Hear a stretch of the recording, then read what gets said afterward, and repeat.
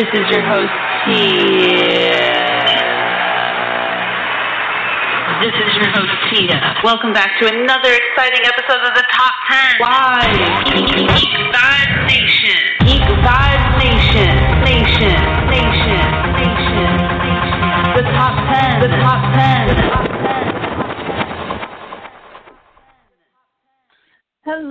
Hello, everyone, and welcome back to another amazing episode of the Top 10 by Geek Vibes Nation.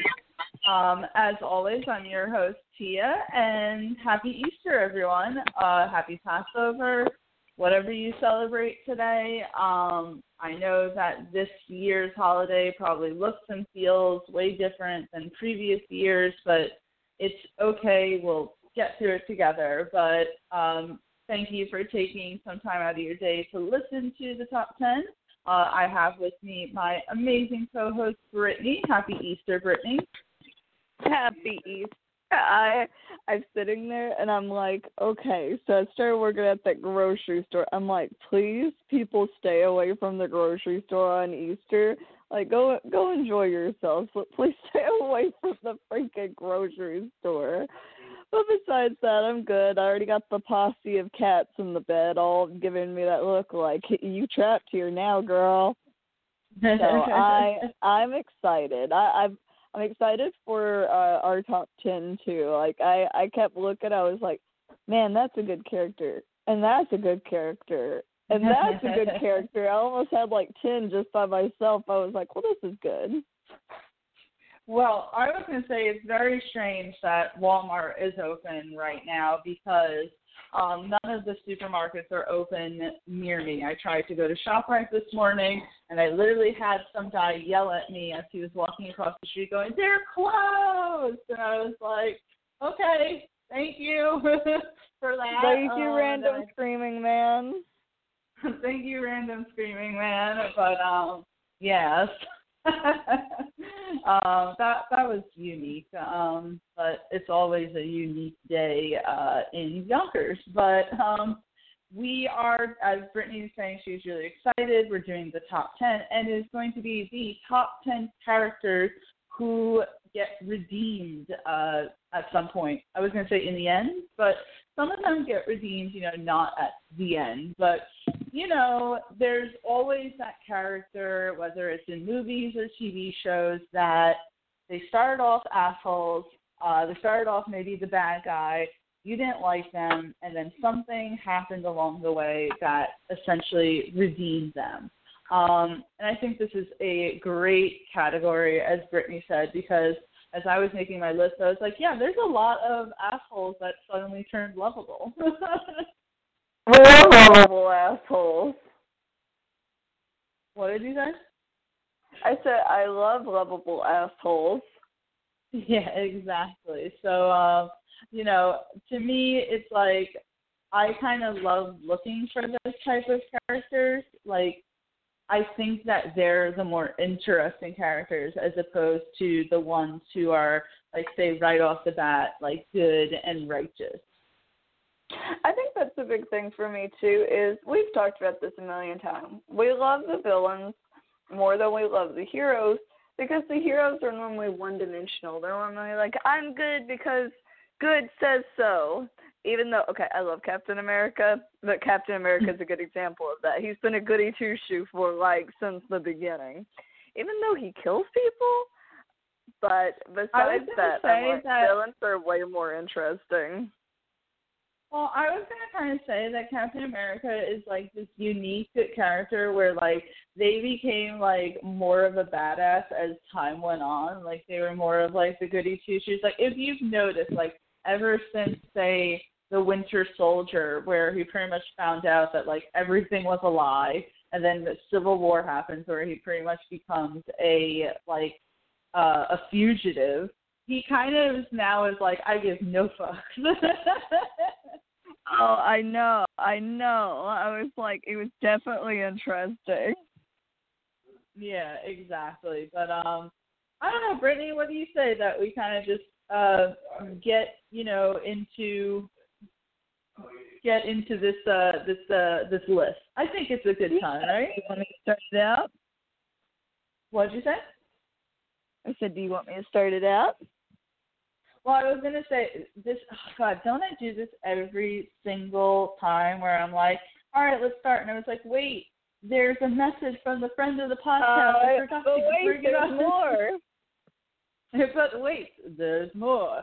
So before we do that, let me start off with the message from a friend of a podcast. And it's from our friends at the Maine Daney, who bring us wonderful shows such as They Call This a Movie and Stranger Damies, which is the one that they gave me a nice little script to read off of because I have no idea about D&D. So Stranger Damies is the ongoing real play D&D podcast from the Maine Daney family of podcasts.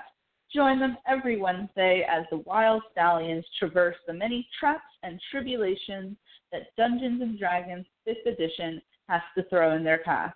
There's elves, weird half-dragon people, conspiracies to uncover, and more references to the 1980s than Ready Player One. Subscribe to the podcast on all podcast services by searching Stranger Damies, and make sure to follow them on Twitter and Instagram at Stranger Damies. And, of course, Stranger Damies is also a proud member of Geek Vibes Nation, and you can, of course, find us at geekvibesnation.com. Brittany, I meant to ask, now that you're, working a lot, are you still doing your D&D on Saturday nights? Well, I actually end up having to cancel it because every time I was working Saturday until 8 p.m. and it would start at 7 a.m. So by the time I would get in, they would just have kind of ushered my character away. So even when I started, I couldn't get back in.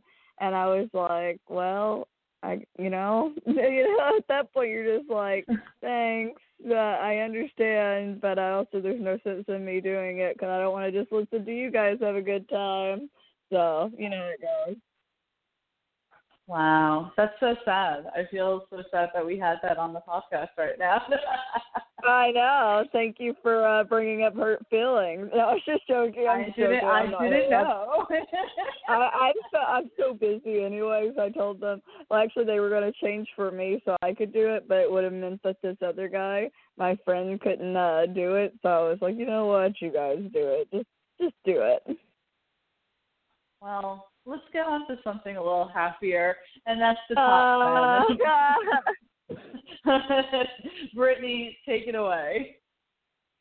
I'm going to say, I'm going to start out this list with the Phantom of the Opera from the Phantom of the Opera.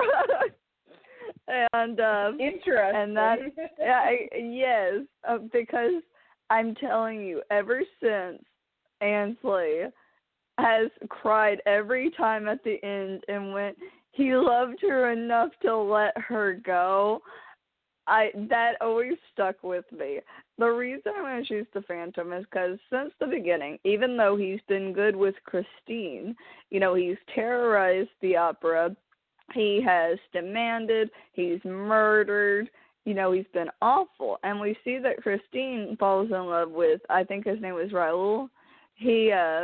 Which I love that name, but they fall in love with each other. They've known each other since they were little. There's that whole big thing to them. That the Phantom grows so jealous, and at the end, it's been so long since I've seen the movie, because I haven't seen the Broadway production like you have, Tia. But at the end, the Phantom is going to kill Raoul. And he's so close to actually doing it in the movie. I think he's strangling him with rope. And Christine is so heartbroken because she loves Raoul. But the thing is the Phantom ends up letting them both go. Even though the selfish part of him wanted to keep Christine and he was going to keep her with him, and have her sing for him, he ultimately lets them both go and lets them go be happy. Even though, that means he's basically alone for the rest of his life. And we see that, if you go back to the beginning, or I think it's at the end, Christine's grave from when she dies of old age eventually, and, she had children, there's a rose there. And it's the same rose that the Phantom always used.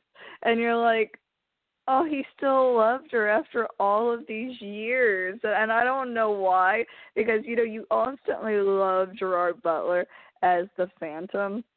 But there's something about having where someone's so obsessed and loves someone so much, but they ultimately decide that they want them to be happy, even if it's not with them. I think that's pretty damn redeemable. I'm going to go with the Phantom. I will say, Brittany, that I did see the Phantom of the Opera on Broadway, but maybe it was just the cast. But I thought it was very boring, which was insane because I went to go see it with my mom, and she had said that she had seen it. She said that she had gone and seen it years ago with her best friend and how wonderful it was. But even she agreed that for some reason it was so boring. So I don't know if it was like the actors or something like that. But then, like what dinner theater is? Yes. So we have in Westchester, the county I live in, we have the Westchester Dinner Theater, which I used to go to a lot back in high school with my drama club. And they had a production called The Phantom. And it was like, obviously the Phantom of the Opera, but like kind of like reworked a little. Like there were subtle changes to it. And that was like so entertaining to me. So I'm like, it's so funny that I'm like, I had more fun with a dinner theater version of this than the actual Broadway version of this. So that's pretty depressing, Tia. I mean, it's only depressing because my mom had to have paid a lot of fucking money for those tickets. But speaking of which, have you seen the movie? I have not seen the movie because I'm giving you money. You're gonna go rent it. You're gonna go rent it, and you're gonna watch it today. Okay? Okay? Maybe we'll see how I'm feeling. Oh no, my friend. Oh, you don't get a choice in this. I wasn't asking. I was telling. Oh, my bad. I came off a little more aggressive than I meant. But this is an interesting take, but based on what you have told me, I think that that's certainly redeemable because we knew how, say, obsessive the Phantom was with this woman, and for him to then eventually pull back and decide that he's going to let her be happy with someone else, that's certainly something that you wouldn't expect, but obviously kind of ropes into the whole tragedy of the Phantom of the Opera. Almost jokingly put Hannibal just to mess with Oh, my God. No. This is the one list that he cannot show up on. Fine. No, I'm just joking. Serious. I wouldn't do that to you. I mean, I don't care if you do it to me, but I would question if you think that he's a redeemable character. I could put Thanos and be like, he was redeemable when he snapped away half of the world. No, please stop. No. Oh, man, Tia. But, yeah, I love this pick. I certainly think that it ropes into what we're talking about with the top 10 redeemable characters. So awesome pick, Brittany, for the number 10. I'm going to pick the number 9, obviously. And I'm going to start with a small one. But if you're a fan of the show, then I think that you will agree. So it's from Stranger Things, and it's the character Steve. So with the big hair. So Steve in season 1 was like the real jerk, right? He was just obviously there to be the typical stereotype of the high school jock who is popular and a jerk pretty much. He's in season 1, he's dating Nancy, and he obviously like doesn't care about her nerdy friends, and he, mocks Jonathan for being strange, blah, blah, blah. So you're like, F this guy, I hate this guy, really just like a unlikable character. And then in season 2, him and Nancy, they break up, and you're kind of like, okay, good. But then he kind of becomes like a pseudo like guardian for all of the kids. Like while everyone else is doing their own thing, like he kind of steps up and suddenly he's like battling the monsters with the kids, and he's suddenly like this great character that you actually end up loving in the show. And then by the time we get to season 3, he's like one of the characters that you were most invested in watching. He is really good friends with one of the kids, Dustin. Like this kid, Dustin, the one who like doesn't have the teeth in the front of his mouth. He like goes off to like science camp, right? And when he comes back, like none of his friends really are that excited for him to be back because they're all in that like really like gawky like tween stage where they like girls and they're not so interested in the like things that they used to be. And the only person who really shows like insane excitement is Steve to see Dustin. And then like one of the favorite. Steve like their mom? Like he's like the den mother at this point. Yes. Well, so there's a thing in season 3 where he's working at the ice cream parlor with oh god, I forget her name, but she became a fan favorite. I cosplayed as her for New York Comic Con. I hate this. I forget her name. I love that outfit, by the way. Very hot. Yeah. Thank you. But they become friends, and all the kids go and visit Steve, and she literally says, she's like, how many kids are you like pretty much the father of or something, like, because they all go and see him. So, and then one last thing, like at some point he has this moment where he tells the girl that he's having this adventure with, that he likes her, and she pretty much like reveals like that she's gay.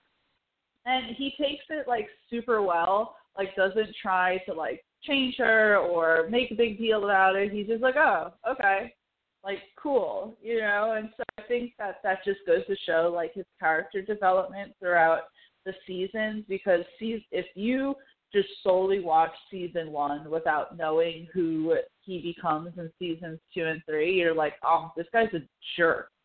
And he just totally gets redeemed, and he's honestly one of the favorites in the whole entire series.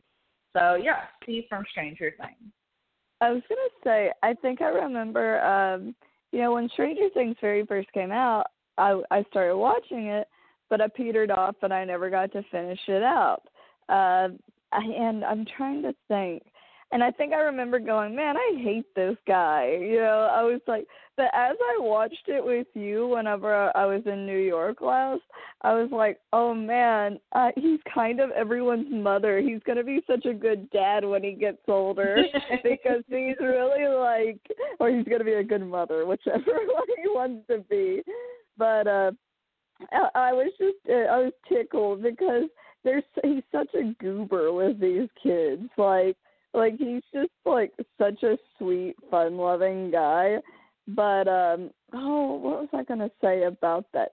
I was gonna say what's ironic, to not get away from the point. I almost put Hopper as a redeemable character, and because I was sitting there, and I was like, he's kind of a dick at the beginning too. And he's got the messed up issues from losing his daughter, and he's kind of rough around the edges. But we see what he goes and does later on in the series, and you're kind of like, you're a good one, Hopper. You're a good one. But well, that's the thing. I was just going to say that's kind of what Stranger Things does. It really redeems these characters that you would feel to yourself that, like, wouldn't be redeemed at all. Like, oh, God, I can't even look it up right now, and it's, like, annoying me, but he gets introduced in season 2. The guy with, like, who clearly wants to be, like, a front man for a rock band. Oh, my God, what was his name? It's going to bother me. Shit. Anyway. Which speaking of which, are you putting any more Stranger Things on here? No, I'm not putting any more Stranger Things on here. I was just going to mention this character really quick to say, like, you know, what Stranger Things does with its characters, but I can't remember the character's name at all. Well, I was going to say another redeemable character, since you can't remember his name, is the stepbrother. That's what I'm talking about. That's what I'm talking about. Oh, okay, that is who you're talking about? Oh, yeah. I can't remember his name either. Yeah, he was pretty darn redeemable. You know, with his ending, I was like, you know what, because as we should get together, I was like, this is kind of freaking depressing. I hate being depressed, but you know what, I'll enjoy it if it's from this guy. Well, I'm just saying that it's like, you know, in season 2, he's such a jerk off. Like, he's mean. He obviously, like, you know, you see in season 2 that you believe he doesn't care about his stepsister Max, and you're pretty sure that he's fucking racist because the only person that he has a problem with Max hanging out with is Lucas. But in season 3, then he becomes like possessed, and he's still like the bad guy. But then you get this like flashback of like how he grew up and how difficult it was, and maybe what an explanation as to why he is such a jerk. You find out that he really does care about Max, and in the end, he sacrifices himself to try to save everyone. So it's like Stranger Things does this thing where it's like they give you a character that you're like, I hate this character, or this character's such an asshole, and then just decides to redeem them, and it's like, goddamn Stranger Things. Right, Stranger Things is like rough on the soul. You know how they say chicken noodle for the soul, chicken noodle soup for the soul? This is like hot, spicy, beefy stew that's going to burn your butt after you're done with it. It's like it's good while you're doing it, but the repercussions, are they worth it to you? Are they worth it? Yeah, so we just went through a bunch of characters from Stranger Things that are redeemable, but the main person for this is Steve. While they're deciding to burn down Yonkers in the background, Brittany, give us your number 8. I'm going to go with Cable from Deadpool 2. And my reasoning on that is, so when you first meet Cable, and you kind of get like that little hint to his character whenever he hurries up and goes back to the past. But when it started, I was like, man, Cable really wants to kill this kid. You know, that's kind of messed up, which I can't remember the kid's name, Fire Kid, who's all friends with Deadpool. You know, I was like, man, that's really messed up. And the way Cable is basically the villain for most of it because they're trying to fight him off, which I still love. Dubstep sucks, and how upset Deadpool is over that fact. But, you know, you go through it, and you're slowly realizing exactly why. And he has that teddy bear on his hip that's pretty charred. And you're like, I wonder what that whole thing's about, because you see him pick it up and put it on his hip. You find out this kid goes on to be a little shithead and basically a murderer and one of the most powerful villains during this time, who Cable was trying to hunt down because he's basically a part of a task force in the future. And that this kid literally burnt his wife and child alive, and that you saw him see their charred corpses there, and that teddy bear was a burnt-up bear of his daughter, and you realize, oh, okay, that's pretty redeemable. I see why you want to kill this kid now, because you see the monster he's going to become and what he does to you in the future. So, you know, that's really hard to not, you know, go, you know what, dude, you go ahead and do what you're going to do. I mean, I'm not going to enjoy it, but I get why you're doing what you do. But then we also see towards the end with Deadpool, I think, isn't it that he's dying, and Cable has that last thing that's going to send him back in the future, push him back to the future, and, you know, he'll basically get to enjoy his family and enjoy being, you know, how things are. And what gets me is whenever he uses it just to go back in the past again. And I like that whenever he, what does he do to his chest? He, like, pats something. Like, he does something so that it won't hurt him. I think it was a bullet. Like, he puts something in something so that he wouldn't get hurt like he did last time. And that you realize he gave up that chance just to save Deadpool and let this kid have a future that isn't messed up. And that he gave up having his future with his child, but you know they figure out, I think, later on how to send him back to the future. But I was like, you know what, Cable, that's pretty damn redeemable. You were able to see the error of your ways while also suffering the hurt that you've dealt with for a very long time. So you know what, I'm here for it. So yeah, Cable from Deadpool 2. Yeah, I totally agree, because when they first had the commercial for Deadpool 2, it's like they totally, portrayed Cable as the villain, and he was going to be the main baddie, and like, it's Josh Brolin, so we're already used to him as Thanos, and freaking, it's like, you're saying there, okay, well, he's going to be another villain, and look how badass he is. He has this metal arm, and he's from the future, and he's pretty, like, determined to, kill this freaking kid, and automatically you're like, wow, he must be really terrible. He's trying to kill a kid. Yeah. But then, as you continue on with the movie, you find out his real motives, and then suddenly he becomes, like, this really redeemable character where you sympathize, and you kind of, like, let's not lie, Brittany, you kind of are like, yeah, fuck that kid, let's kill him. Right. And especially because he's been kind of a shithead for the entirety of the movie anyways, it's easy to dehumanize him and go, well, yeah, fuck that kid. He's kind of a little shitlord. Why do we want him in the thing? But then you're like, oh, yeah, he had a really bad upbringing, and, he was part of this messed up orphanage that even Domino knows about. And you're like, oh, well, this kid never even had a chance. He just needs somebody to believe in him, and that person's supposed to be Deadpool.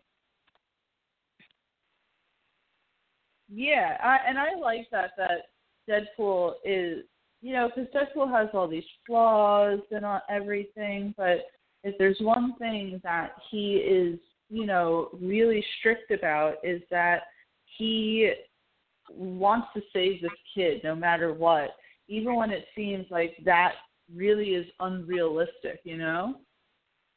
And you wouldn't expect it for someone like Deadpool, who is kind of the worst, in the words of, well, what's his name? Oh, who sings that? Oh, I know who you're talking about. Are you meaning, from Parks and Recreation? Yes. Yeah, I forget his name. I was like, we're just forgetful today. Yeah, we definitely are. But I love that you decided to put Cable on this list. He absolutely deserves to be on it. And every time we talk about Deadpool 2, all I want to do is swing back and rewatch it. I know. I'm kind of like, maybe after work, that's what I'll do. Well, we do have it in the family library. Or I think I have it in my individual library. We decided that that's what we were going to do today. Oh, I think that's actually what I'm going to do. But I have too much homework that I need to do and too much stuff I've put off. But then just maybe, we'll get to do that. Just maybe you'll be able to watch Deadpool 2. I love it. If it's like Hercules and the stars align and, the moon hits this phase and the Earth is in, like, the perfect angle, maybe, just maybe. Tia? I'm sorry about that. I apologize. I had to put myself on mute. As someone who is, like, a radio person at heart, I really am, like, the type that hates dead air. And so whenever I put myself on mute and I'm like away from the phone and you're like talking or someone's talking and then they're like, okay, it's clearly your turn to talk. I'm like, shit, what's going on? Also, there just seems to be a lot going on in my apartment today. So I do apologize everyone for that.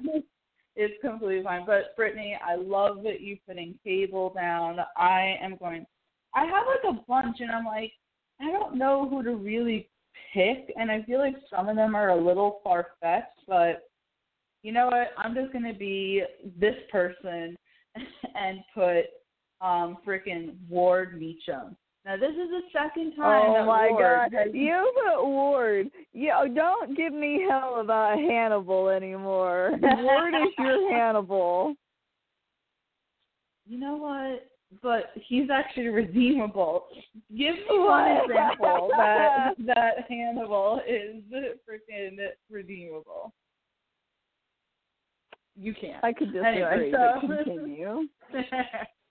So obviously I'm going to pick Ward Meacham. You know what it is? I've been super into like a Tom Pelphrey mood just because he was in Ozark season 3, and obviously that just came out recently, and not only when stuff like that comes out, it's like, whatchamacallit, you know, now all the interviews are out and blah, blah, blah. So I've just been seeing Tom Pelphrey everywhere. So I'm going to put Ward Meacham. You know why? Because he is like the only good character in Iron Fist, right? And when you first meet Ward, you're like, F this guy. He is snooty, pretentious. He's freaking like, he's the one that when Danny Rand first comes into town, he doesn't believe that it's really Danny Rand. He wants to completely cut him off from any money that is owed to Danny. And he even, let's be real, puts out a hit on Danny. I don't know if people remember that, but I did not know that. Yeah, he legitimately tries to have Danny killed within like the first or second episode. So you're like, what the hell? I guess he really didn't like him. You know what it was? He really didn't believe that was Danny because they hadn't seen Danny since he was a kid. And so to him, he's like, this could just be some random stranger, you know, who decides to capitalize on all this and say that he's our childhood friend. And in reality, it's all a con to get the money because the business was supposed to be between the Meachams and the Rands. Well, with Danny and his whole family dead, it goes solely to the Meachams. So I think for Ward, he was like, he has to be protective of that money. But then obviously as the season goes on, he battles with his drug addiction. We see what happens between him and his father, and he decides to he kills his father at some point, but, you know, then his father becomes like a zombie and comes back to life. So that didn't really work out the way he wanted it to. But that happens, and he decides to eventually team up with Danny to take down his father. And by the time we get to season 2, you know, him and his sister are estranged because she hated that Ward kept that secret from her, and he's pretty much like fully on Danny's side. Like, I hated that it ended the way it did and we never got a third season because it was so Ward and Danny teaming up to pretty much go to the ends of the earth to find out mysteries and shit. And that is like the epitome of like a redeemable characters. Yeah. Someone who's like so just such an asshole. It starts off with you saying like this character is the worst and you feel sympathy for them. They end up doing the right thing. And I just think that Ward is the best. So he's going to be my number 7 for this list. I think that's what gets me about Ward is I think when you first showed me him, I was like, why do you like this asshole? He's literally the worst. You know, he's very pretentious. He's very, you know, haughty-taughty. But I think what is definitely redeemable, especially when you realize what he's been going through his entire life, and like with his family, with his father, you know, having to protect his sister and having all this weight on him while also running the company, while also, you know, dealing with his drug addiction. You realize, man, okay, maybe he could be 10 times worse, right? I mean, he's kind of been through a lot. And so I think, you know, I was reading a thing lately about how, you know, in kids shows especially, they always have this bully type character, and later on they just become a good character and they don't really have a character change. And about how people are moving on more to, yes, you can have the bully character, but we don't need seasons upon seasons of them being an asshole and being a bad person. All you really need is just to show why the way that they are and help try to touch upon that. And I think that's big with Ward. It's like, he had a lot of shit happening with him. Tia, I think you can agree. I don't think I'm in a bad mood if I like stub my toe, and it's probably going to last most of the day. I couldn't imagine having a super abusive father and dealing with all that, and then trying to be like super hospitable to some guy that you don't even believe is real. So yeah, you know what, Ward, you're pretty redeemable. Not redeemable as Hannibal, but I mean, I guess you can be close. When season 1 of Iron Fist was out, and this is before season 2, I read this whole thing about kind of dissecting the character of Ward, and it was saying, like, you know, if someone came back into your life claiming that they were your childhood friend, you also would be apprehensive. And someone pointed out, I believe it's either in the first or second episode, that Danny essentially takes his car hostage and drives Ward around the parking lot at like an insane speed. And this is someone who hasn't been behind a car like wheel ever. And so it's like, you know, Danny was exuding all these like really erratic, you know, behavioral traits that it would make sense even more so that Ward would be apprehensive. And I don't think that when you look back, he's necessarily the villain. It's just that he has gone through so much in his life that he's just 110% done. As you said, he had this super abusive father, this secret that he had to keep from his sister, and the fact that he was battling like a crippling drug addiction. That all of that is, you know, you would be Ward as well. You know what? I think we're all a little bit of Ward on the inside. When I go to work, I feel the same way. Oh, my God. Agreed.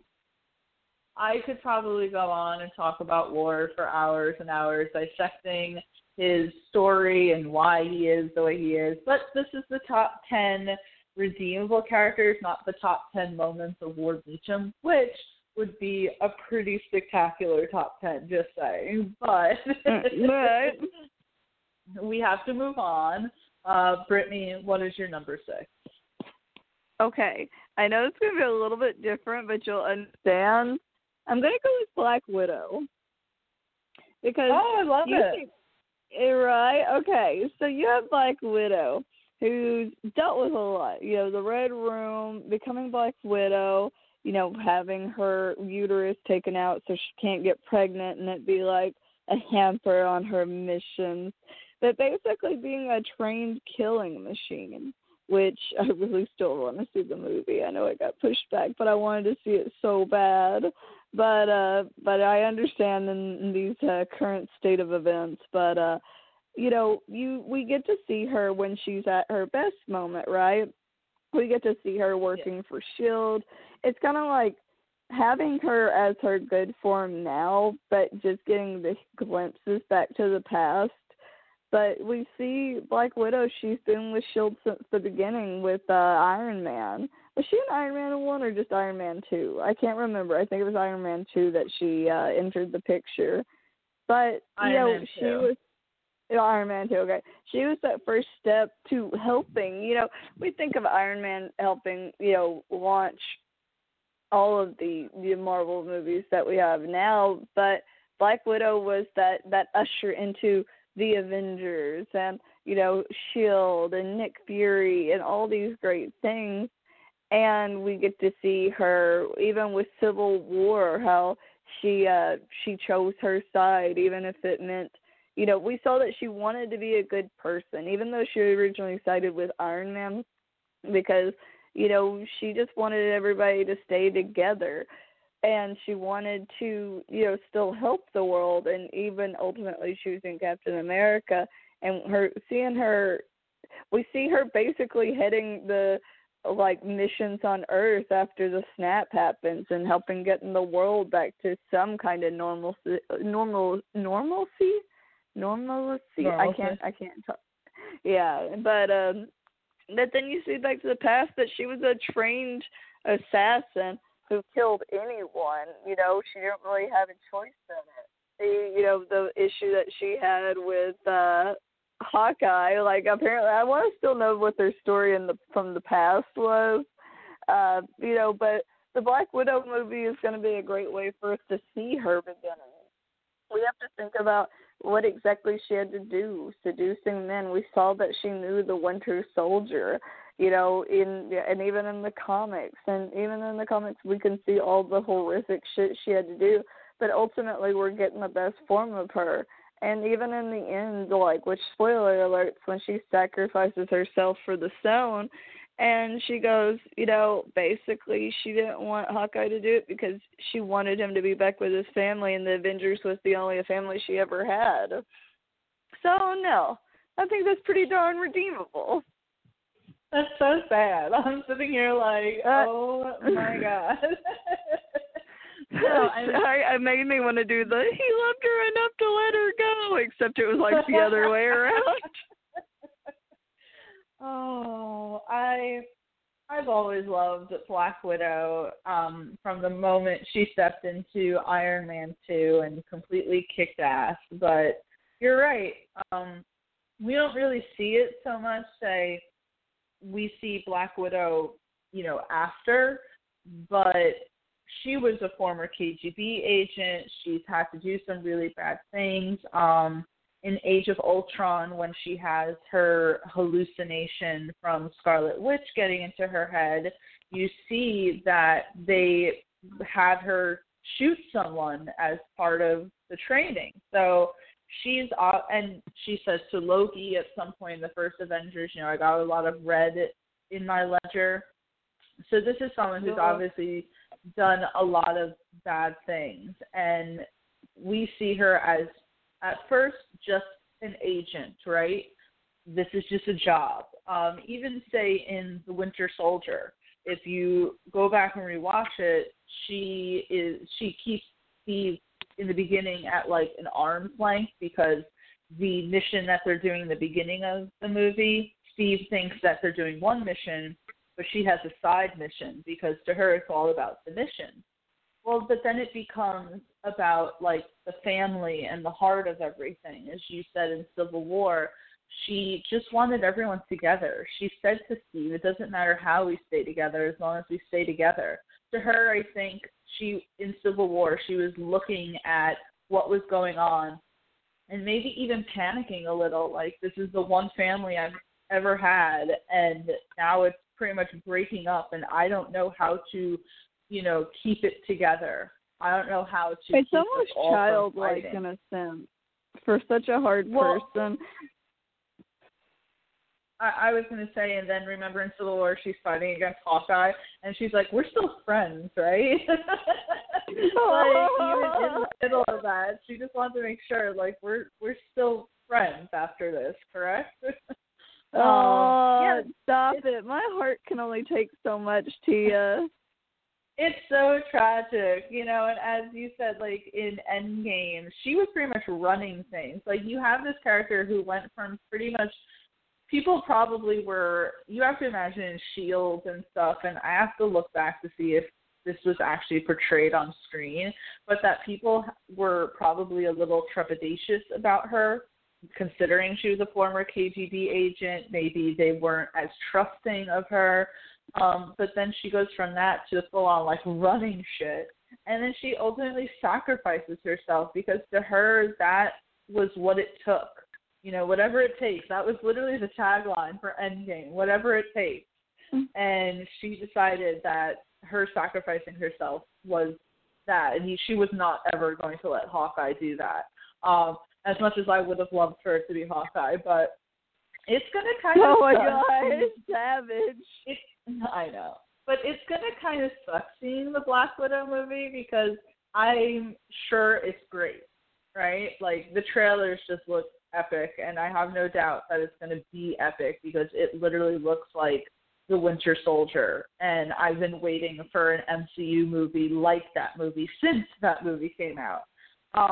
And then it's going to suck because it's like, okay, this is a prequel, and we're never going to get any more of Natasha Romanoff. Like, this is it. Which I guess if David Harbour dies, I'm literally going to riot. I have the feeling that they're all going to die. Like, I have a feeling that that's why Natasha ends up going back with Steve and Falcon, because we see at the beginning of Infinity War, she's with them, and she kind of makes a comment where it's, oh, we've been on the run for the past 2 years, you know, in shitty hotels and eating bad food, blah, blah, blah. So I have and there is a, like, not a rumor, a speculation going around. Go back and rewatch the Black Widow trailers. Yelena has the same green vest on that Natasha had in Infinity War. And isn't it just a little convenient that not only is she wearing her vest, but she's blonde in Infinity War, and Yelena is blonde. So it's like there is very much a speculation that, like, what if they all die? And that's why Natasha's essentially using Yelena's identity to kind of stay under the radar. Yeah. Man, they really are trying to burn down Yonkers. They're trying to burn down Yonkers. The dog's barking now. The freaking bell is going. Please take it away for us. I'm going to say, sorry, but I want to know if I want them to live, Tia. Like, you would think she'd be more heartbroken, but then again, why would she want to be so ready to give up her life if she had any family to go back to? So I really want to know. I just want her to. I don't know. We got Gamora back, but we lost Black Widow, and that's where I'm like.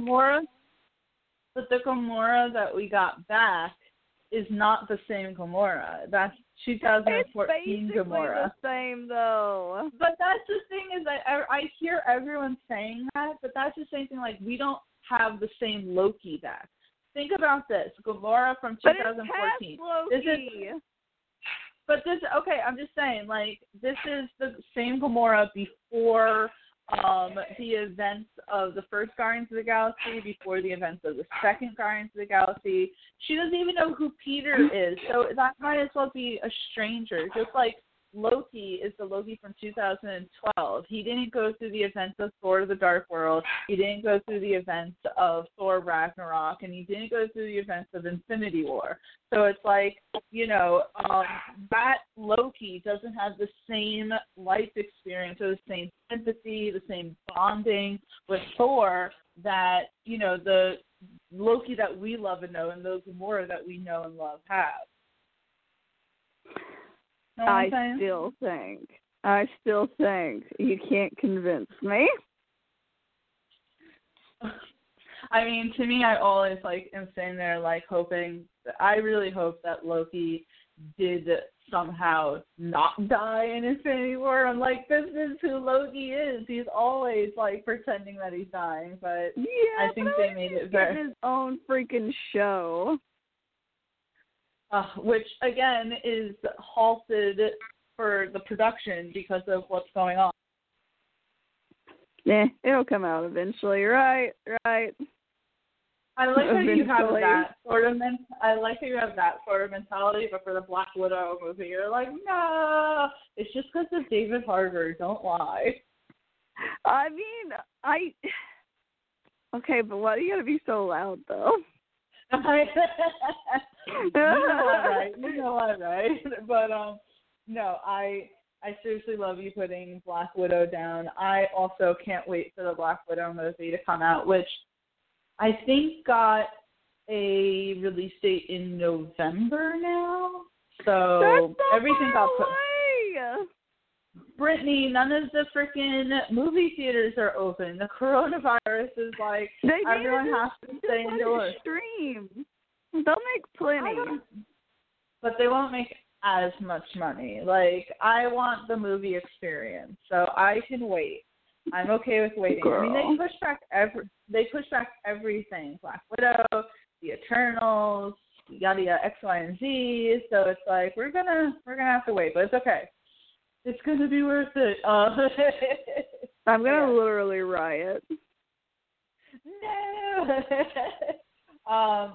I feel like we're just doing like a Marvel thing now because I look at my list and I'm like, I have so many Marvel characters. I know. I have a Marvel character too.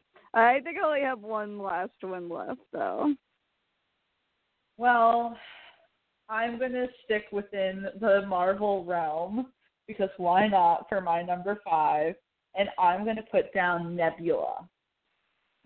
Ooh, that's a good one. Because you can even make, like, the argument that Gamora was redeemed because she, too, was, like, a war criminal. But she kind of, switches really easily. I mean, her whole motivation in the first Guardians is to betray Thanos. But in the first Guardians of the Galaxy, Nebula is firstly loyal to Thanos. But then when Ronan makes the promise that he will kill Thanos, she sides with him because look at what freaking Thanos did to her. So she's the enemy of the Guardians. She's fighting against them. And even at the end of the first Guardians, when Gamora's kind of like, come with us, Ronan is crazy. And she's like, I know all of you are crazy. And she, like, pretty much cuts her own hand off to, like, yeet out of there. But out of there. I've been seeing that so much, so I'm like, I need a way to use that into conversation. But even in the second Guardians of the Galaxy, it starts off with her siding with the Ravagers, who are pretty much bringing up a mutiny against Yondu. So I want to say for, like, the first half of the second Guardians, she's still a bad guy because she literally tries to, like, kill Gamora. Until Gamora's just kind of like, what the hell? What is going on between us? Can we just stop and talk for a goddamn second? And that's when, Nebula reveals that she only ever wanted to be a sister to Gamora, but Gamora was always too preoccupied with winning. And because of that, Nebula got turned into this, like, freaky robot-looking thing. And she helps the Guardians in the first Infinity War. She's still helping out, and then in Endgame she becomes like a vital part of, like, the team getting back everyone. Like, not only is she the other survivor with Tony, like, I don't know if you remember in Endgame, she literally, like, gives Tony her food even though it was, like, her food. She sees that he's deteriorating and she hands it over to him. She has this, like, really beautiful friendship with Rhodey, and she literally kills the 2014 version of herself so that they could fight up against Thanos. And it's just really beautiful. Like, Nebula's story is so amazing and so tragic because it's just this girl who's had to be strong for so long that she was just this hard shell, and then you just need to get into the shell. And before I pass it over to you, I want to say that 2 of my favorite scenes with Nebula is one in the second Guardians of the Galaxy where the ship that her and Yondu are using needs power, and she pretty much, like, opens up her arm to, like, plug the freaking wires in, and he's like, it's going to hurt, and she's like, promises. And then in oh my Endgame, god, okay, kinky though. And then in Endgame, when her and Rhodey are tasked with finding the orb back in 2014, and she full on just like sticks her hand into it, even though it's pretty much like burning her hands up. And she tells Rhodey, she's like, I wasn't always like this. So I just love Nebula, and that's definitely going to be my number 5. So what do you think about Nebula as far as being a redeeming character? You know, it makes me think of, okay, you watched Hey Arnold, right? Oh my God, I loved Hey Arnold. Why didn't I think about that last week when we were doing the animated? Shit. Oh, yeah, Sorry. no. I was going to say, it's Hey like Arnold's Helga, the shit. right, who's always living in her sister's shadow, and her parents are, like basically abusive because they ignore her, and it's always about, I can't remember her sister's name, but it's Olga. always about Olga, yes. It's always about Olga. They have their drunk mother who's always, quote-unquote, drinking juice out of a cup. And we have the father who's always so hard and aggressive. And, you know, Helga really gets, like, where she hates Olga. Probably doesn't hate her. But I think even Olga lets her know, like, hey, you know, I know it seems this way, but I didn't want that. You know, have always having to live up to their expectations, you know, and basically letting her know how she hated it. But it makes me think of Nebula and Gamora, because Gamora doesn't particularly want that from Thanos, but Nebula has having to face that abuse and dealing with all of this. You know, it's hard for her not to be resentful, and I mean, honestly, I probably would be too. You know, Thanos is the only father they've ever known, and so I'm just like, man, that sucks ass. Well, I was going to say really quick is that you can't necessarily, like, blame Gamora. Like, I can see where Nebula has the resentment. Like, you would feel resentment, but in Gamora's mind, it's like she doesn't want her body parts replaced. So it's like she's in a survivalist mode, and it's, you know, unfortunately, it's like it's like near you, right? And to her, she was picking her, and I think with Nebula, she was just like, I would have liked this just once. You would have, like, seen me as a sister and decided to kind of like not beat my ass so that I could have at least. Well, she's like, oh, you couldn't let me win just once. You couldn't just let me win just once. And I'm like, ugh. But to me, I think she makes the point. Go ahead. Sorry. I was gonna say, well, I think she makes the point that she's like, you know, you saw what he did to me and you couldn't let me win just once. It was like basically implying that winning was more important to Gamora. But, you know, honestly, I wouldn't want my parts replaced either. Because, I mean, at that point, Nebula was like all robotic. I mean, let her have it. No, I'm joking. It is incredibly sad, though. I mean, but that's what I'm saying. Like, you can think of Gamora's stance, but to me, like, Nebula is just such, her journey in the MCU is so interesting in that she goes from being this villain who is, you know, an adversary of the Guardians, and she is, I think, maybe even more vicious and more determined because she has that personal vendetta. But in reality, she's just like a little girl wanting a sister and wanting some sort of approval. Like, we even see in Endgame, when they go back to 2014 Nebula, that she's so, like, eager to have Thanos' approval, right? Like, she picks anything. Like, she's excited to portray the future version of her just to get on Thanos' good side. Like, she even steals the gold plate from the future Nebula to make herself look like that so that she can infiltrate the Avengers. And I'm like, just to see where she went, because it's like she's like, you bitch, blah blah blah. And Nebula's like, I'm you in the future. You become this. Like, chill out. Right. Man, but good time. I just love Nebula. I really hope that I don't see why we wouldn't get her in the third Guardian, but I really hope that she ends up in the third Guardian. Me too. I'm like, have you seen her without like all the makeup on? She is one hot so beautiful redhead. No, I don't know if I told you, there's this movie. So the actress's name is Karen Gillan. She's Australian, I think. But she Australian. And she's super tall too. I think she's like 5'10" or something like that. But she directed and starred in this movie called The Party's Just Beginning. And it's like a cute, like, you know, not cute, it's a little depressing, but it's like a nice indie type movie. But the whole thing is that she's in it, right? And like,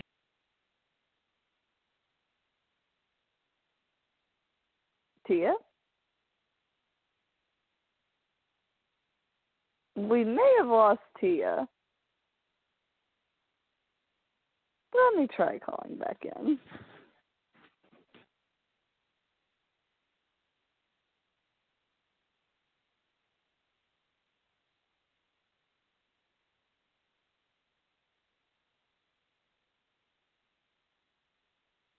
Tia, can you hear me?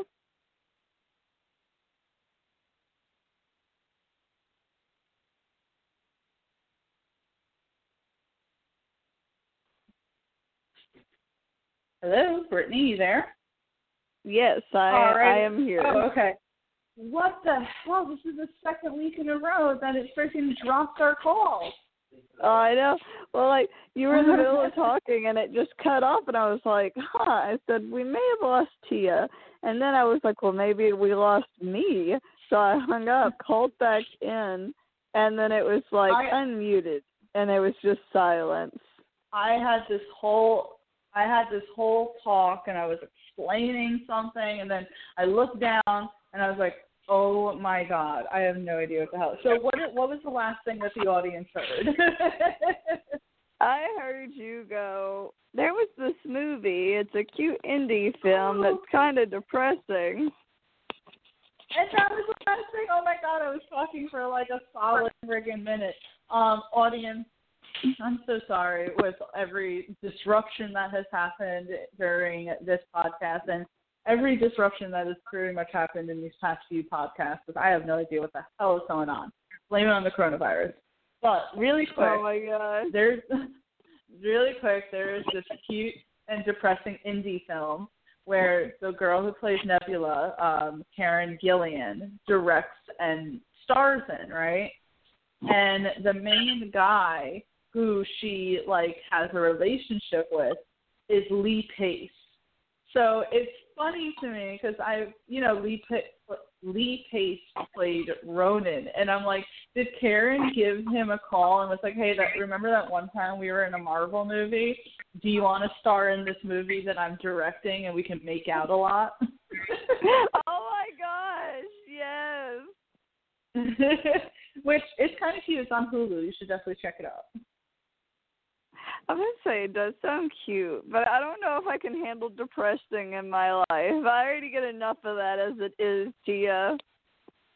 Well, it's pretty much, I won't go into it, but my main thing is that she is, as you said, a beautiful redheaded woman, and I think that she's actually extremely talented.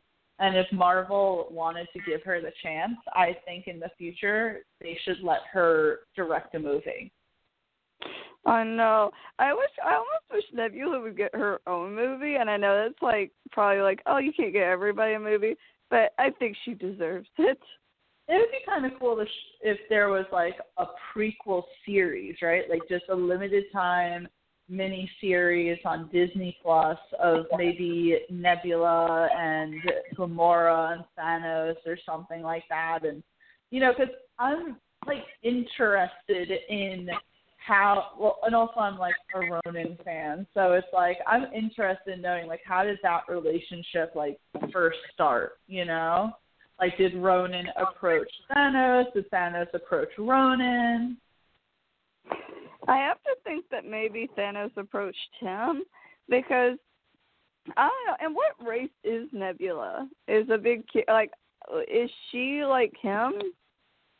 I don't think so. Or there's lots of, well, I was just going to say there's lots of characters who are blue who aren't Kree. And even then in the Kree race, that always confused me that, like, they're not all blue. Because if you watch Captain Marvel, it shows you people, like, Jude Law's character isn't blue, but he's a Kree. Yeah. Oh, no. Now I'm confused. My brain hurts, which is nothing new. But let's move on. Brittany, what's your number 4? I actually switched something around. I was going to go into a Marvel character, but I think I'm going to go with Mad Sweeney from American Gods. Oh, shit. Speaking of hot redheads, speaking of which, at my new job, right, there's this girl, and she's super fiery, and she has really long red hair, and it's natural, and I said, oh, you're fiery, and she said, God gave me a warning sign, and flipped her hair, and I was like, yes, he did. Yes, he did. But I'm going to go with Matt Sweeney because but as we find out, you know, he's pretty awful at first. I mean, he murders Laura Moon. Is it Laura Moon or Laura Moon? I can't remember. But murders Laura. What'd you say? Laura Moon. Laura. Okay, because there's Laura. But Laura, she, you know, we see that he's the reason that she died. That she was ran off the road, or the road accident. And even, like, when he's trying to get the coin back, he tries to drown her in the pool. I mean, not in the pool, in the bathtub, even though, you know, she's already dead. And when she lays limp and he goes, oh, you bitch, it's still one of my favorite scenes when the cops are coming in. But, you know, as we see, you know, and we saw him fight with Shadow, and we see that, you know, looking back, there's so many little things that you can catch, like how upset Sweeney was whenever he came to that bar because he had just, like, didn't he just come back from killing Laura, like, after a while, even though he was there, but he got released because of the death. But, like, Sweeney looks pretty freaking upset. He looks pretty, you know, not okay with it. And just seeing their friendship grow, him and Laura, and you realize, shit, he's really not that bad of a guy. He's just really, you know, he's had it rough. He doesn't remember what he is. He just knows himself as a leprechaun. But seeing him, like, even his ending, where he gets the spear through him, and he turns it into the gold coins so Wednesday can't do anything with it, that Odin can't do anything with it, you're like, he finally got the last laugh. And him dying, by the way, with his middle fingers up is probably one of the most epic death scenes I've seen. I don't exactly know how to continue on. I'm just obsessed with him. I remember going, I think even it was when I was in Kansas, and Aaron was watching it with me, and he was like, I can't tell if I hate or love this guy. And I'm like, shh, just let it happen. Just let it happen. We love him. We love Mad Sweeney, the fierce redhead. But I know you're obsessed with him too, but I just think he has such a good workaround, and really seeing, not from the sense of like, oh, we instantly think he's the bad guy, but getting to see that other side of him where you're like, Wednesday's the bad guy. Yeah, and so if you go back, right, and watch American Gods, like knowing what you know, the first bar scene with Sweeney and Shadow and Wednesday, and he's looking at the newspaper with Laura Moon, and he's saying, you know, blah, blah, blah. I do think that was only a couple of days, because remember, Shadow gets released from prison because they say, oh, your wife died yesterday, right? He immediately goes to the airport. He meets up with Wednesday. Like, I want to say that it's only been a few days since he's killed Laura. So it's obviously still weighing on, because he tears up. Like, look at his eyes. They're watery. And he certainly has this, like, very abrasive personality, you know? he even kind of tells Laura, like, if it comes between me and you, like, I'm getting that coin back, right? Like, I'll just wait then till it freaking comes out of you once you're, like, rotting and shit. But he had an opportunity. Remember when the ice cream truck rolls over and her chest opens up with the stitches? Like, he could have literally just took the coin and kept walking. He said that's what he was going to do. But what does he do? He puts the coin right back into her chest cavity and freaking, like, goes on his way. And on top of that, you know, I think that Sweeney almost becomes, like, pissed at Shadow, like, for Laura, like, saying, like, you're pushing Laura away because of all this shit. You're freaking, you know, obeying Odin. Like, I think there's almost, like, a part of him that dislikes Shadow because of that. And he's definitely protective of Laura in his own way. He's protective, and then at some point when he decides, like, I'm so done doing, like, Odin's dirty work because we're all sitting here, you know, pretty much pawns for Odin's game. Like, I'm going to lay a spoiler on you from the book, okay? I'm going to lay a spoiler on you. Oh, no. Odin's doing all of this just to feed his war, you know, like, because he's the god of war. So when war happens, it gives him power. It feeds him pretty much.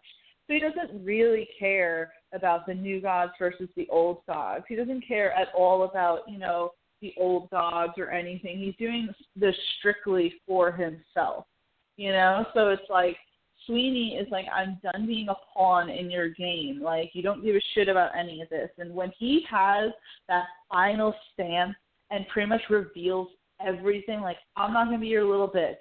Shadow, he told me to kill your wife. And then when he goes, I slept with your wife, I'm like, yes. Oh, which I like how Shadow suddenly cares after not caring about her this entire time because of her cheating. And you're like, buddy.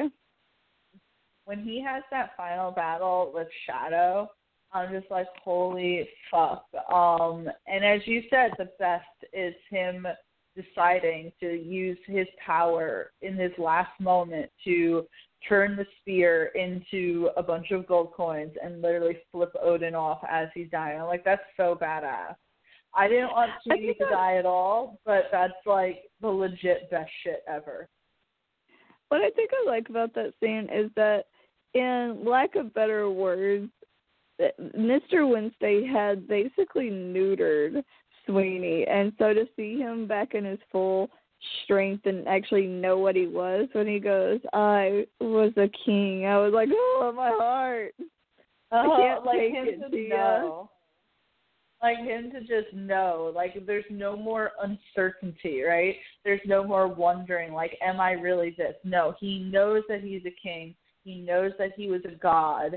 And for him, like, I still say, to this day, that's the reason why Mr. Wednesday didn't want to let Sweeney backstage, is because he knew that then his real form would be revealed, and he would not have his hold on Sweeney anymore. Like, Sweeney was so powerful that I think if he had realized it beforehand, he totally could have took Mr. Wednesday down. Well, you know what gets me about that, too, is that we see Sweeney fighting off, possibly a different version of Odin and killing him. So we know that at some point he had to, whether it was a different version, like saying like, oh, that religion was coming into his place and he was sending it off. But, you have to wonder, he's powerful enough to handle him. Yeah, definitely. And, I mean, that whole episode was epic, seeing him in, like, full Celtic warrior garb and shit like that. Oh, it was so cool. That episode I watched, like, on the edge of my seat because I kept thinking to myself, are they really going to kill him? And I really thought that we had like made it past the moment where they were going to. I was like, they're teasing us, right? but maybe he's not really going to die, because that scene under the bridge is where he dies in the book. So when they got past that, I was like, oh, okay. But then as soon as they were fighting, I was like, it ain't going to go good here. It ain't going to go good here at all. I know. I wanted to turn it off and go, let's just pretend this never happened. We live in a happy world. We live in a happy world where Sweeney didn't die and Odin yeeted off to wherever he came from. Right, exactly. Would you say really quick, this is just going to be an honorable mention because I'm not going to put him on the list, and I'll be quick with this. Would you say that Technical Boy got redeemed at some point? Fuck Technical Boy. Nobody cares about him.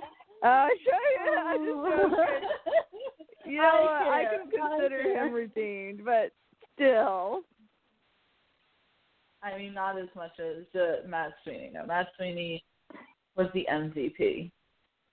No, I just like to tease you, but no, he's great. He's great. Not as great as Sweeney, but he's pretty great. I remember, first getting into American Gods, and I only did it because of Pablo Schreiber, the actor who plays Matt Sweeney, for those who don't know. And I was just like, what the hell am I watching? He's a leprechaun. But we all know that, Pablo Schreiber is, 6'5". And I was like, what is going on? I like when he's, kind of tall for a leprechaun. And doesn't he call him, racist or something? Pretty much. He was just that's a very narrow view of the world. And I was just like, right. Oh my God. But I love like to this see other leprechauns so that we could have seen what other leprechauns look like. Well, they are bringing in a leprechaun for season 3 of American Gods. The guy who plays Ramsay in Game of Thrones is going to play a legitimate leprechaun. And apparently he's going to be a good leprechaun, which I can't see because all I see when I see that actor is Ramsay. And I'm like, okay, yeah, but when does he start skinning people alive? Yeah, right. When does that fake slip away, that facade, and we get to see the real him? I don't trust him. Because he was playing kind of a good guy at first in Game of Thrones before he literally led Theon back to death. I'm just saying. You know what? You're right. Yeah, I agree. Let's vote him out off the island. But I love your pick for number 4 being Matt Sweeney. This is the second time within the last 3 weeks that Matt Sweeney has been on the list, and I ain't mad about it. I ain't mad about it either. I'm good with it. I'm good with it. But I'm going to hit the number 3, and considering we talked about Game of Thrones, I am going to put down the Hound. I am going to Sandor Clegane. Because when we first meet the Hound, he is the, I don't want to say bodyguard, but, one of the, and he's not a knight. He always says that he's not a knight, but one of the fighters for Robert Baratheon. And he's pretty much just a, I point you in the direction and you go kill, right? He literally kills a kid in the first season. Oh, yeah. And talks about how he squealed. What did you say? Doesn't he talk about how the kid squealed when he killed him? Yeah, exactly. He goes, he ran, but not far. So bad. So the Hound is just someone who is almost like a mindless killer, brute force. He, kills a kid. He kills, a bunch of freaking people throughout the series. And once Robert Baratheon dies, he goes on to work for Joffrey, who is just the worst. And worst. So that happens. And then at some point in season 2, he flees away from the kingdom because there's way too much freaking fire. And he's like, I don't like fire. Do you see half my face? Screw that. screw that. I love that scene, by the way. That is one of the best scenes ever when, like, they say, you know, go back there, fight for your king. And he's like, fuck the king. Fuck the kingdom. Right. And it's like, whoa. Right. He just leaves. But then he freaking, you know, gets a hold of Arya, and, like, that's a very turmoilous, I don't know how to say the word, relationship at first. But we see throughout, like, so at first you have this character who's, like, essentially a very horrible character. But he shows, like, signs of redemption kind of throughout, like, even though he goes on to at first scare Sansa and pretty much intimidating her, he saves her from being raped at some point. He offers to take her away from the kingdom, and even though he would probably at first love to drown Arya in a lake, he ends up protecting her. You know, he doesn't need to hold her. He says at first, oh, I'm only going to keep you until I can give you off to one of your relatives so I can receive a bounty, but that doesn't happen. And he fights Brienne of Tarth and pretty much almost loses his life just to try to protect Arya. And then, of course, you see at the end that she's so strong that she beat him. Well, yeah, that was the thing. Like, when people see Brienne, they're like, did you know that she beat the Hound? And it's like, wait, the Hound got beat by Brienne? And it's like, yeah, right. that's how freaking strong Brienne of Tarth was. So, and then, of course, we see at the very end, Hound comes back, and him and Arya go to the kingdom, and in the midst of Daenerys freaking setting everything on fire, he decides to tell Arya, just leave. Which, I love that scene so much when it's like they're both going to go up to the tower, and he just stops her, and he's like, no, go. And she's like, but I can't. I have to go there. I have to kill Cersei. And he's like, you've done enough. You don't want to end up like me. Like, just leave. And it's like he literally, like, just told her to leave and realized that this is no place for a young woman, even though she wasn't a child at this point, but, you know, this is no place for a young woman to be. She doesn't need to live her life like this. She can still live and not die in a burning, like, inferno, pretty much. And that's another thing. The person who's literally afraid of fire, who freaking ran away from battle because of fire, is in a burning freaking tower fighting against his brother after so many years of resentment, and literally just, like, topples the guy into a pit of fire. No, I'm going to say that's very symbolic. It's very symbolic. But I was like, man, why did the Hound have to die? But he has such a good redemption arc out of anyone. Yeah. And when he tells Sansa, he's like, you know, you wouldn't, basically that she wouldn't have had to deal with all of that stuff if she just would have come with him. And she's like, oh, but I would have still been your little bird or something like that. I was like, oh, yeah. My heart.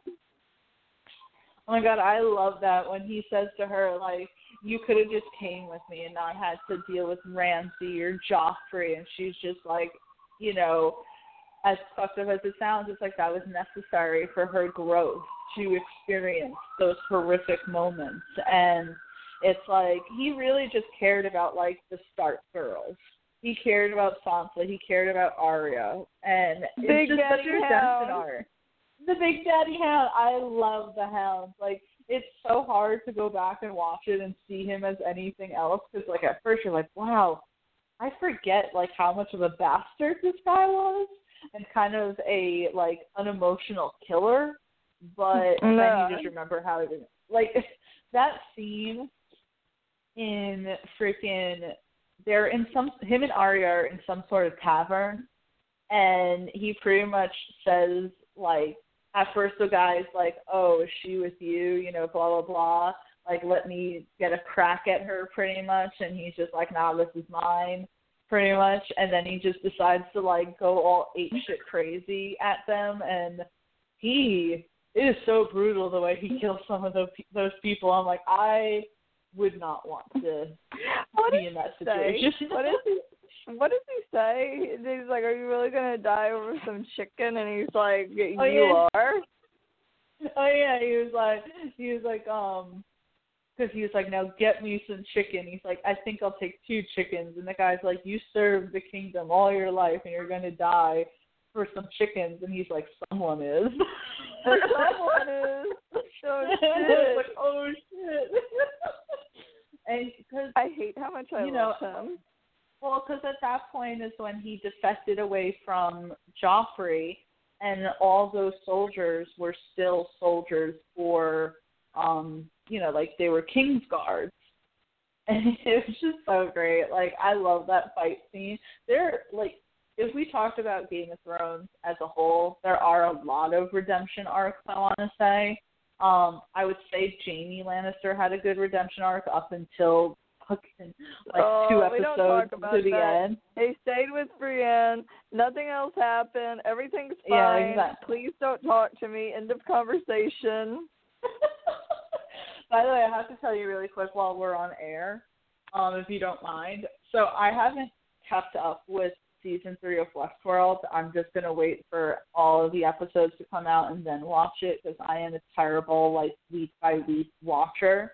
But Westworld is an HBO show, and Game of Thrones was an HBO show, and I couldn't believe they actually did this, because at some point, I guess I saw it on Tumblr. I guess, they're going through the facility, right?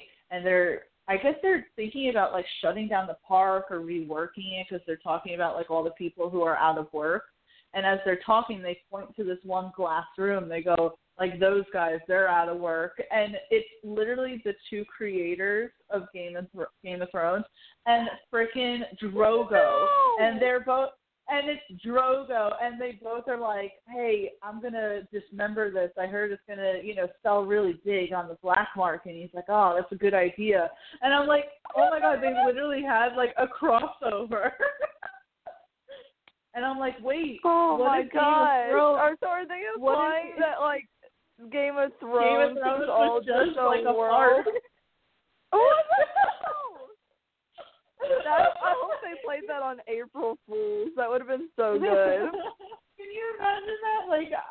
It was just a cute little, I guess, cameo. But I'm sitting there, I'm like, what if Game of Thrones was its own park?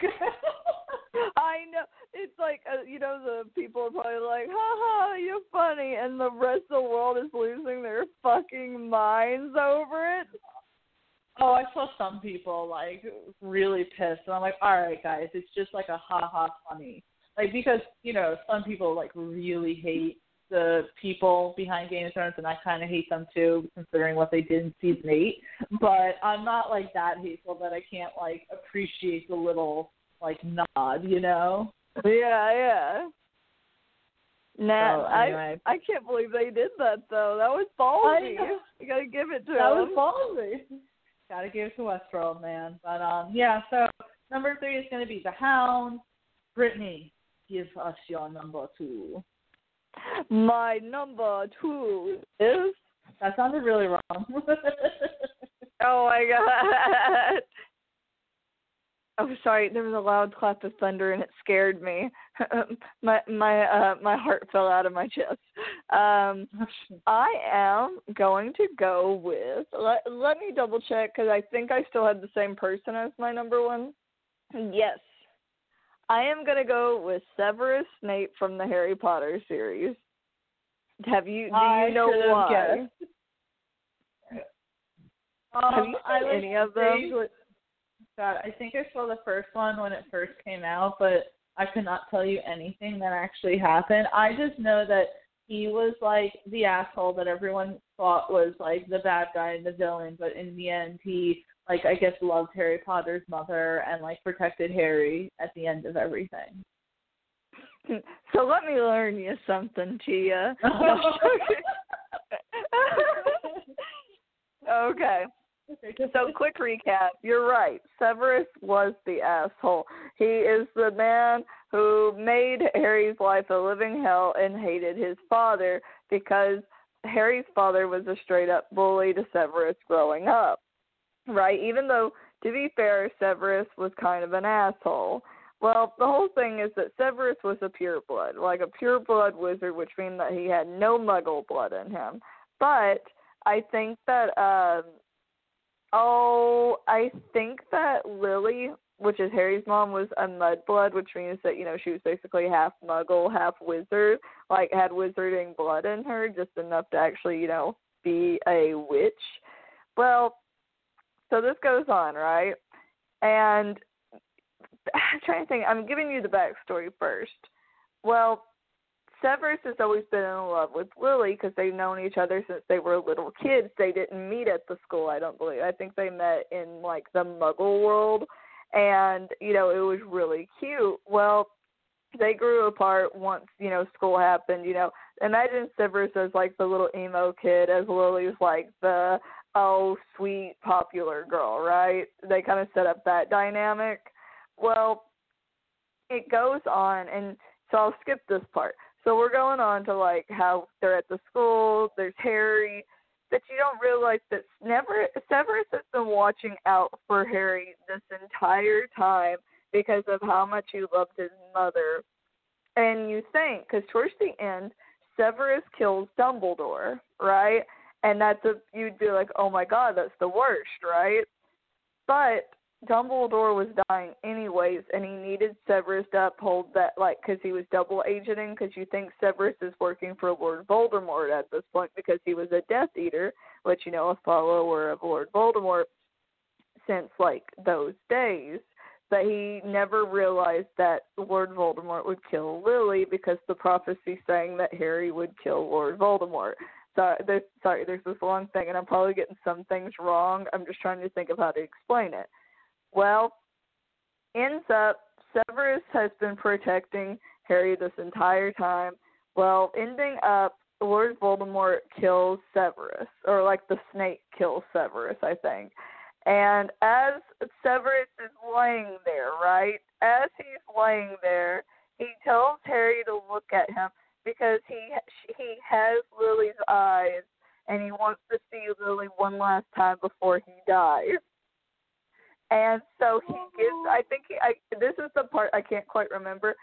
So they can take memories out of their head, right, and put them in a jar, and it basically will let you look back at the past, the memory. So I think Harry sees, I can't remember, that could be completely made up. I'm just trying to remember because it's been so long since I've read the books. But basically you see back that, all these memories of, how Severus has been protecting Harry since growing up, how even in the first movie with the Sorcerer's Stone, there's a part where you think that Severus is chanting, right, and, casting a curse on him, but really he's whispering protection spells to protect Harry during this Quidditch match, or how he's done this or that, or how at one scene, the Patronus that he uses is I think it's a doe, and it's because the Patronus that was Lily's Patronus, and that it took her form, and basically this whole thing, because for all the movies, Severus has been an asshole. He's been a total and utter dick, because the reason he's a dick to him is because of his dad, but the reason he loves and cares about him so much is because of his mother, and he lost his mother and the love of his wife, and so she's been having to protect her son forever, even though he looks exactly like his dad, who he hated and who bullied him. And it's just so much, Tia. There's so much to it. It makes me want to cry. I remember when I read the book, because Mom would take me to every midnight release, and I would get the book, and I would start reading forever, right? And when I read that part, I sobbed for days. I was inconsolable. Every time I would think about it, I'd be in the middle of school, I would start crying. When I read it, I'd start crying. It was bad. It was like breakdown dying all over again. Oh my gosh. No, I didn't read the Harry Potter books. I didn't watch the movies, but Harry Potter is one of those things that it didn't matter. You still kind of knew things about Harry Potter just because it was so popular that you just whether you liked it. You couldn't avoid it, And I remember, like, when the last, book came out, the last movie, I think it was the movie probably more than anything, but when everyone was talking about Snape and his redemption, and and I remember thinking, I was like, wait, isn't he supposed to be the bad guy, the guy with the long black hair? I was like, isn't that his thing, that he's the evil one? And I was like, oh, that's a pretty cool twist. So I remember, like, hearing about it either from people or looking it up online. Again, it's just one of those things, like, you could not avoid it, right? No, And I think that is cool. Like, I think that's a really cool thing for it to pretty much be like the long haul, and to have essentially like a character's story pay off in such a way, I think is really awesome. And I just know that Alan Rickman brought a lot to that character, and people really enjoyed the Harry Potter series and the franchise. So I think that's really cool. I think that if we're talking about characters who have been redeemed, that Severus Snape certainly deserves to be your number one, just because I think that there would be a whole freaking community of people worldwide that will agree with you. You know what really sucks sometimes is I was so obsessed with Harry Potter growing up, and I loved it so much, but the fandom, like, ruined it for me. Like, oh, what house are you a part of? Well, I'm this house, and shame on you for being this house. And I'm sorry, liking Harry Potter is not a personality trait. And yeah, so but people make it that. Yes, they're like obsessed, and I'm like, I love Harry Potter too, but I ain't like that person that's wearing like all the Harry Potter clothing and like all that. Like, but it made it hard to like continue it, because you could be like, oh yeah, I really love Harry Potter, and this person's like, but because this is really what happened in school. This girl was, I was like, oh yeah, I like Harry Potter. And she's like, but do you really? Do you know this and this and this? What house are you a part of? Oh, I bet you're a Hufflepuff, blah, blah, blah. And I'm like, oh my God, shut up. Shut up. And at that point, you don't even talk about Harry Potter. No, I mean, there's so many fandoms that have ruined things for me. Supernatural. Transformers fandom. Supernatural. Yeah. So I want to say, like, it's funny because as, say, divisive as the DC and Marvel, like, communities can be, you do find people like such as us at Geek Vibes Nation that can be, like, not only fans of both but not toxic fans. So it's like there's enough that you can find your little community and just kind of look at, like, the crazies and be like, well, they're just the crazies, right? So That's how I feel about it. But no, I get you. Like, that's the thing I see all the time on, like, Tumblr and shit. People literally, like, saying, that they're part of this house and that house. And I'm like, wow, people take this really seriously. Oh, I know.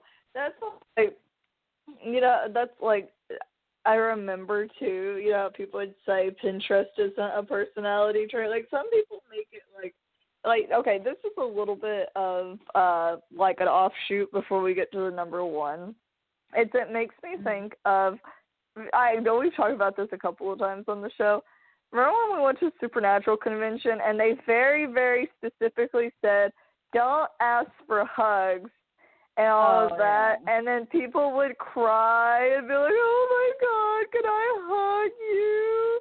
And like, oh my God, you saved my life. And I'm like, stop it. There can't be that many. Like, I know this is bad, and this is going to be an unpopular opinion. We all know about depression. We know about like suicidal tendencies, but I'm telling you, there's not 40 people at these freaking conventions saying, you saved my life, can I have a hug? Bruh, you're guilting these poor people into hugging you. Stop it. Get some help. No more hugs, COVID-19. But no more hugs, COVID-19. I want to say really quick before we move on, because it reminded me of when you were talking about like how like the Harry Potter fandom, like literally being a personality trait. It reminds me of, and this is definitely going to be a hot take. You know, because I like Star Trek. You know, I've watched Next Generation. I've, you know, watched the reboot movies. I haven't checked Star Trek Discovery, the recent show, but I hear it's really good. And I like Star Trek, and I would have like a little necklace, you know, or a ring. You know, it's cute having little things like that. Yeah, that's fine. That's fine, but I watched this documentary one time where this girl like literally goes into work in a Star Trek uniform. Like, and she literally like puts the badge on, and she like takes it seriously. Like, she's like, well, according to this badge, like, I'm the captain of you know, and I go and I, you know, check for these things because it's the duty of, you know, blah blah. And I'm like, and they interviewed like her coworkers, and they're like, yeah, it was a little weird at first, but you know, everyone has their kooky things, and I'm just like, you have a really, really tolerant job. Oh my gosh. A quick side note to that, my friend who lives in Ohio, he's like one of the bosses over this IT department, right? And he kept telling us every day, he said there's this guy that comes in with a cloak, like looks like out of Harry Potter. And I said, no, you're joking. He finally got a picture of this guy. I don't endorse making fun of anybody, but if you work in a business where people are wearing suits and you come in with a mother effing cloak on, a literal cloak with like a hood on the, like, I can't even, Tia. I can't even. I just think that some people cannot, like, you know, they can't tell the difference, I guess, between reality and fiction, and we probably just lost half of our listeners right now, but, you know, I mean... Please don't wear a cloak to work if you work in that kind of environment. You know, I guess, like, that's what conventions are for, you know, but, like, you know, it's just... I can't. Let's move on before we just really go down the rabbit hole, but... we are down to the number one on our top 10 most redeemable characters. I'll go through the list so far until we get to the number one, and it's going to be Phantom of the Opera, Steve from Stranger Things, Cable from Deadpool 2, Ward Meacham from Iron Fist, Black Widow from the MCU, Nebula from the MCU, Matt Sweeney from American Gods, the Hound from Game of Thrones, Severus Snape from Harry Potter, and I'm going to do number one, and I feel like it's a bit predictable, and it's a bit, you know, on the nose, but I don't give a shit. I want to put this character down, and it is going to be Loki. I almost put him. He was the other Marvel character, but I said, oh, Tia's probably going to do this. I should leave her alone. And I do. I ended up doing Loki. So, all right, come on now. Like, we got to talk about Loki. I mean, first of all, he has been this tragic character since day one, right?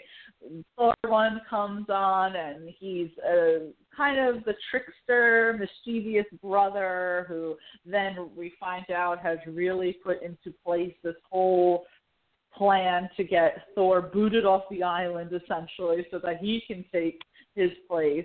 And he's pretty much manipulating everyone around him. Like, if you remember, he told Thor that the father died, and, you know, he has that moment where, like, Odin gets so stressed out he falls asleep. And, like, that whole thing happens. But then there's, like, you know, I mean, I could talk about certain scenes in Thor 1 forever, such as him, you know, finding out his adopted story, and then him, you know, letting go on the bridge, which, you know, Odin, definitely not the thing that you should have said while your son is hanging off of the dark abyss. Just saying. You remember that? Right. You remember that? He's like, I did it for you.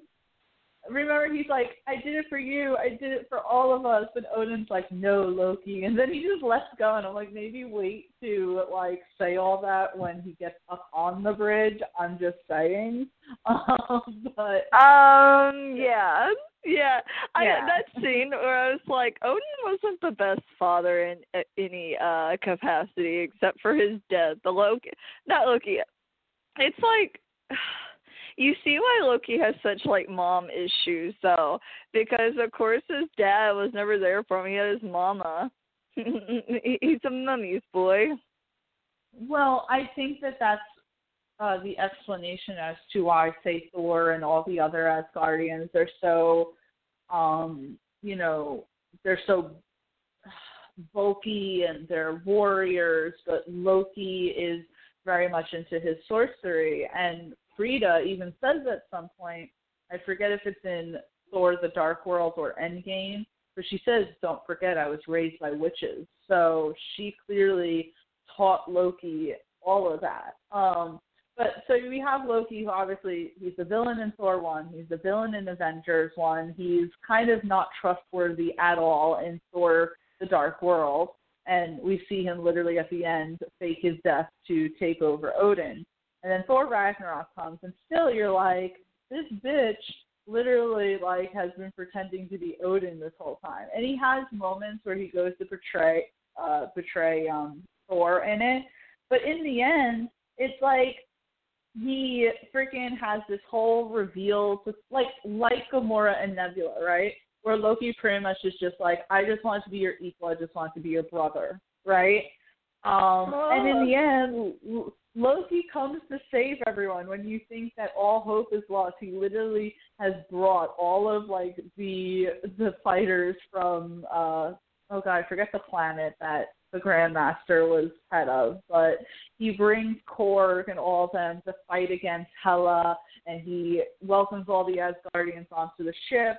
And then literally in Infinity War, he stands up against Thanos to try and give some sort of a fighting chance. And he knows that it's probably going to kill him, but he does it anyway. And I'm like, Loki literally had this long-ass journey to finally get redeemed. Like, that was his journey, to finally not only feel like he was truly Asgardian, truly Thor's brother, but to then make this play that is so, selfless, where Loki has always been selfish, to try to save Thor and the other Asgardians. So it's going to be Loki. It has to be Loki. I know you were going to put Loki on your list as well, so let's talk about it. What gets me is, like, I just love that even when he became, like, the king of Asgard, he didn't do anything. He just did plays. And he was happy. Can I interrupt you for 1 second? It's so funny because this whole time, in the first Thor, he tried to take Asgard. And you think, like, oh, man, if Loki ever gets his wish and becomes leader, it's going to be terrible. There's going to be, like, slaves everywhere. People are going to be dying, blah, blah, blah. And in reality, he just wanted to, like, eat grapes and drink wine and freaking, put on plays. Just like, maybe we should have always let Loki be the leader, right? What gets me about it is, like, he didn't even do anything. Like, out of everything, which is funny because, we see him in Avengers where he's, like, trying to kill everybody. He's trying to do this. He tried to kill Thor. And it's like, this is literally all he wanted. Which, by the way, I love whenever he's, like, when Thor tells the story of, like, Loki turning into the snake and then biting him and he does, like, the hand motion to show Loki did. The best in that story, though, is when he's like, and then he was like, ah, and then he stabbed me, and then it goes back to Loki, and you see Loki smirk a little. Right? He's so happy. And Thor is the older brother, isn't he?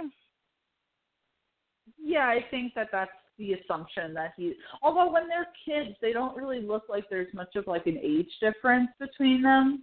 but I think that Thor is supposed to be the older because I'm assuming that that's the reason why. Well, we find out that obviously the reason why Loki doesn't get the throne is because he's a frost giant, but I'm assuming that's how they put it as to why Thor was getting it is because he's the eldest, and the eldest always gets the throne first. Man, I'm going to say only child Tia over here. Only child Tia. But, yeah, no, I loved it that Loki's, like, whole thing is that once he gets the throne, he literally just wants to put on plays about himself. Like, and he I know, about him being the hero. Yeah, oh, my God, it's hilarious. Quick fun fact, in that little play, the actor who is playing Thor is Chris Hemsworth's brother, Luke Hemsworth.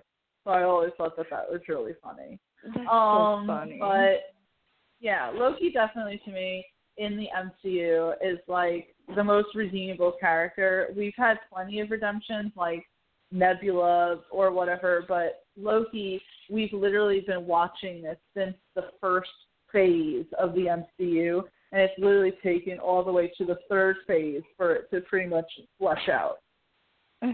Which, speaking of which, can I give you a quick honorable mention on that point? I was going to say, it's time for the honorable mention. Honorable mentions. First off, your mother brought up Bucky. He would have been a good one. I saw that. But you know who I just thought about who had a really good redemption arc that I didn't even think about? Freaking Tony Stark. Oh my God! Because Tony was like selling weapons and being a bad person and being a man whore, and he literally does like a 180. That is true. That's a good one. I didn't even think about that. Like the ultimate redemption story is Tony Stark going from being all about himself to, you know, in the first Avengers, Cap even says to him, when it comes to, you know, they pretty much have that conversation, you know, that he's not going to do anything if it doesn't benefit him. And he literally, like, chooses to die to save all of humanity. That's crazy. I didn't even think about that because I think I was thinking about, like, say, villains. But, yeah that makes sense. Man, do you have any other all over again? I had Darth Vader because, you know, he was good, bad, really? and turned back good. That's true. Yeah, Darth Vader. Megatron in some series or / movies. Who else? I'm trying to think. Oh, who's another good one? Who else had a good redemption? Negan. Negan did. Because Negan was a bad guy, but now he's taking care of Shane / Rick's daughter and, like, basically almost lost his life over it. Well, there is that. There is the Negan. I had Logan from Westworld, Ben Barnes' character, because he goes from being an asshole to, you know, being actually the one who's in the right. I had Grady Travis from Fury, John Bernthal's character. I had one last one that was a bit of a stretch, so I didn't put him on, but I put Porn Stash from Orange is the New Black. Oh, that is a good one.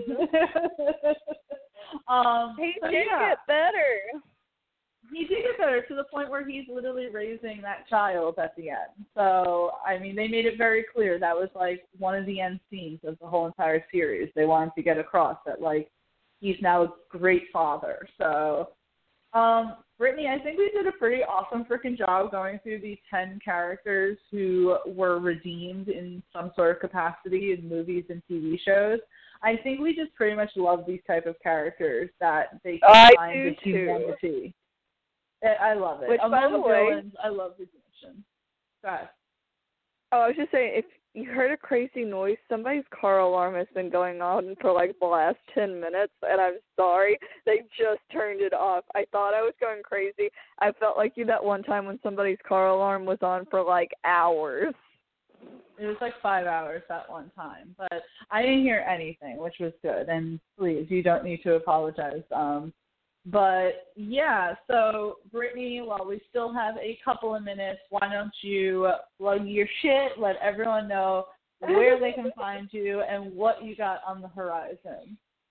Oh, yeah, because I'm a Twitcher, right?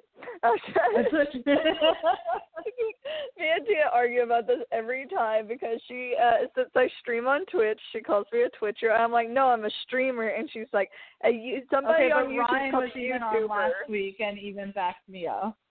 Yeah, he only did that because he's on Mixer. I don't call him a Mixie. I don't call him something. You call him a streamer. He's an idiot. No, I'm just joking. He's not an idiot, but I hate him. But I don't hate him. I just dislike him. No, I'm joking. Start going down the line. No, I told you there's a rivalry. It's like Xbox versus PlayStation. But you can find me everything needs to be a rivalry. Hey, he started it. I was fine. He started it. Mom, it's his fault. But you can find me at twitch.tv/ittybitty-brit.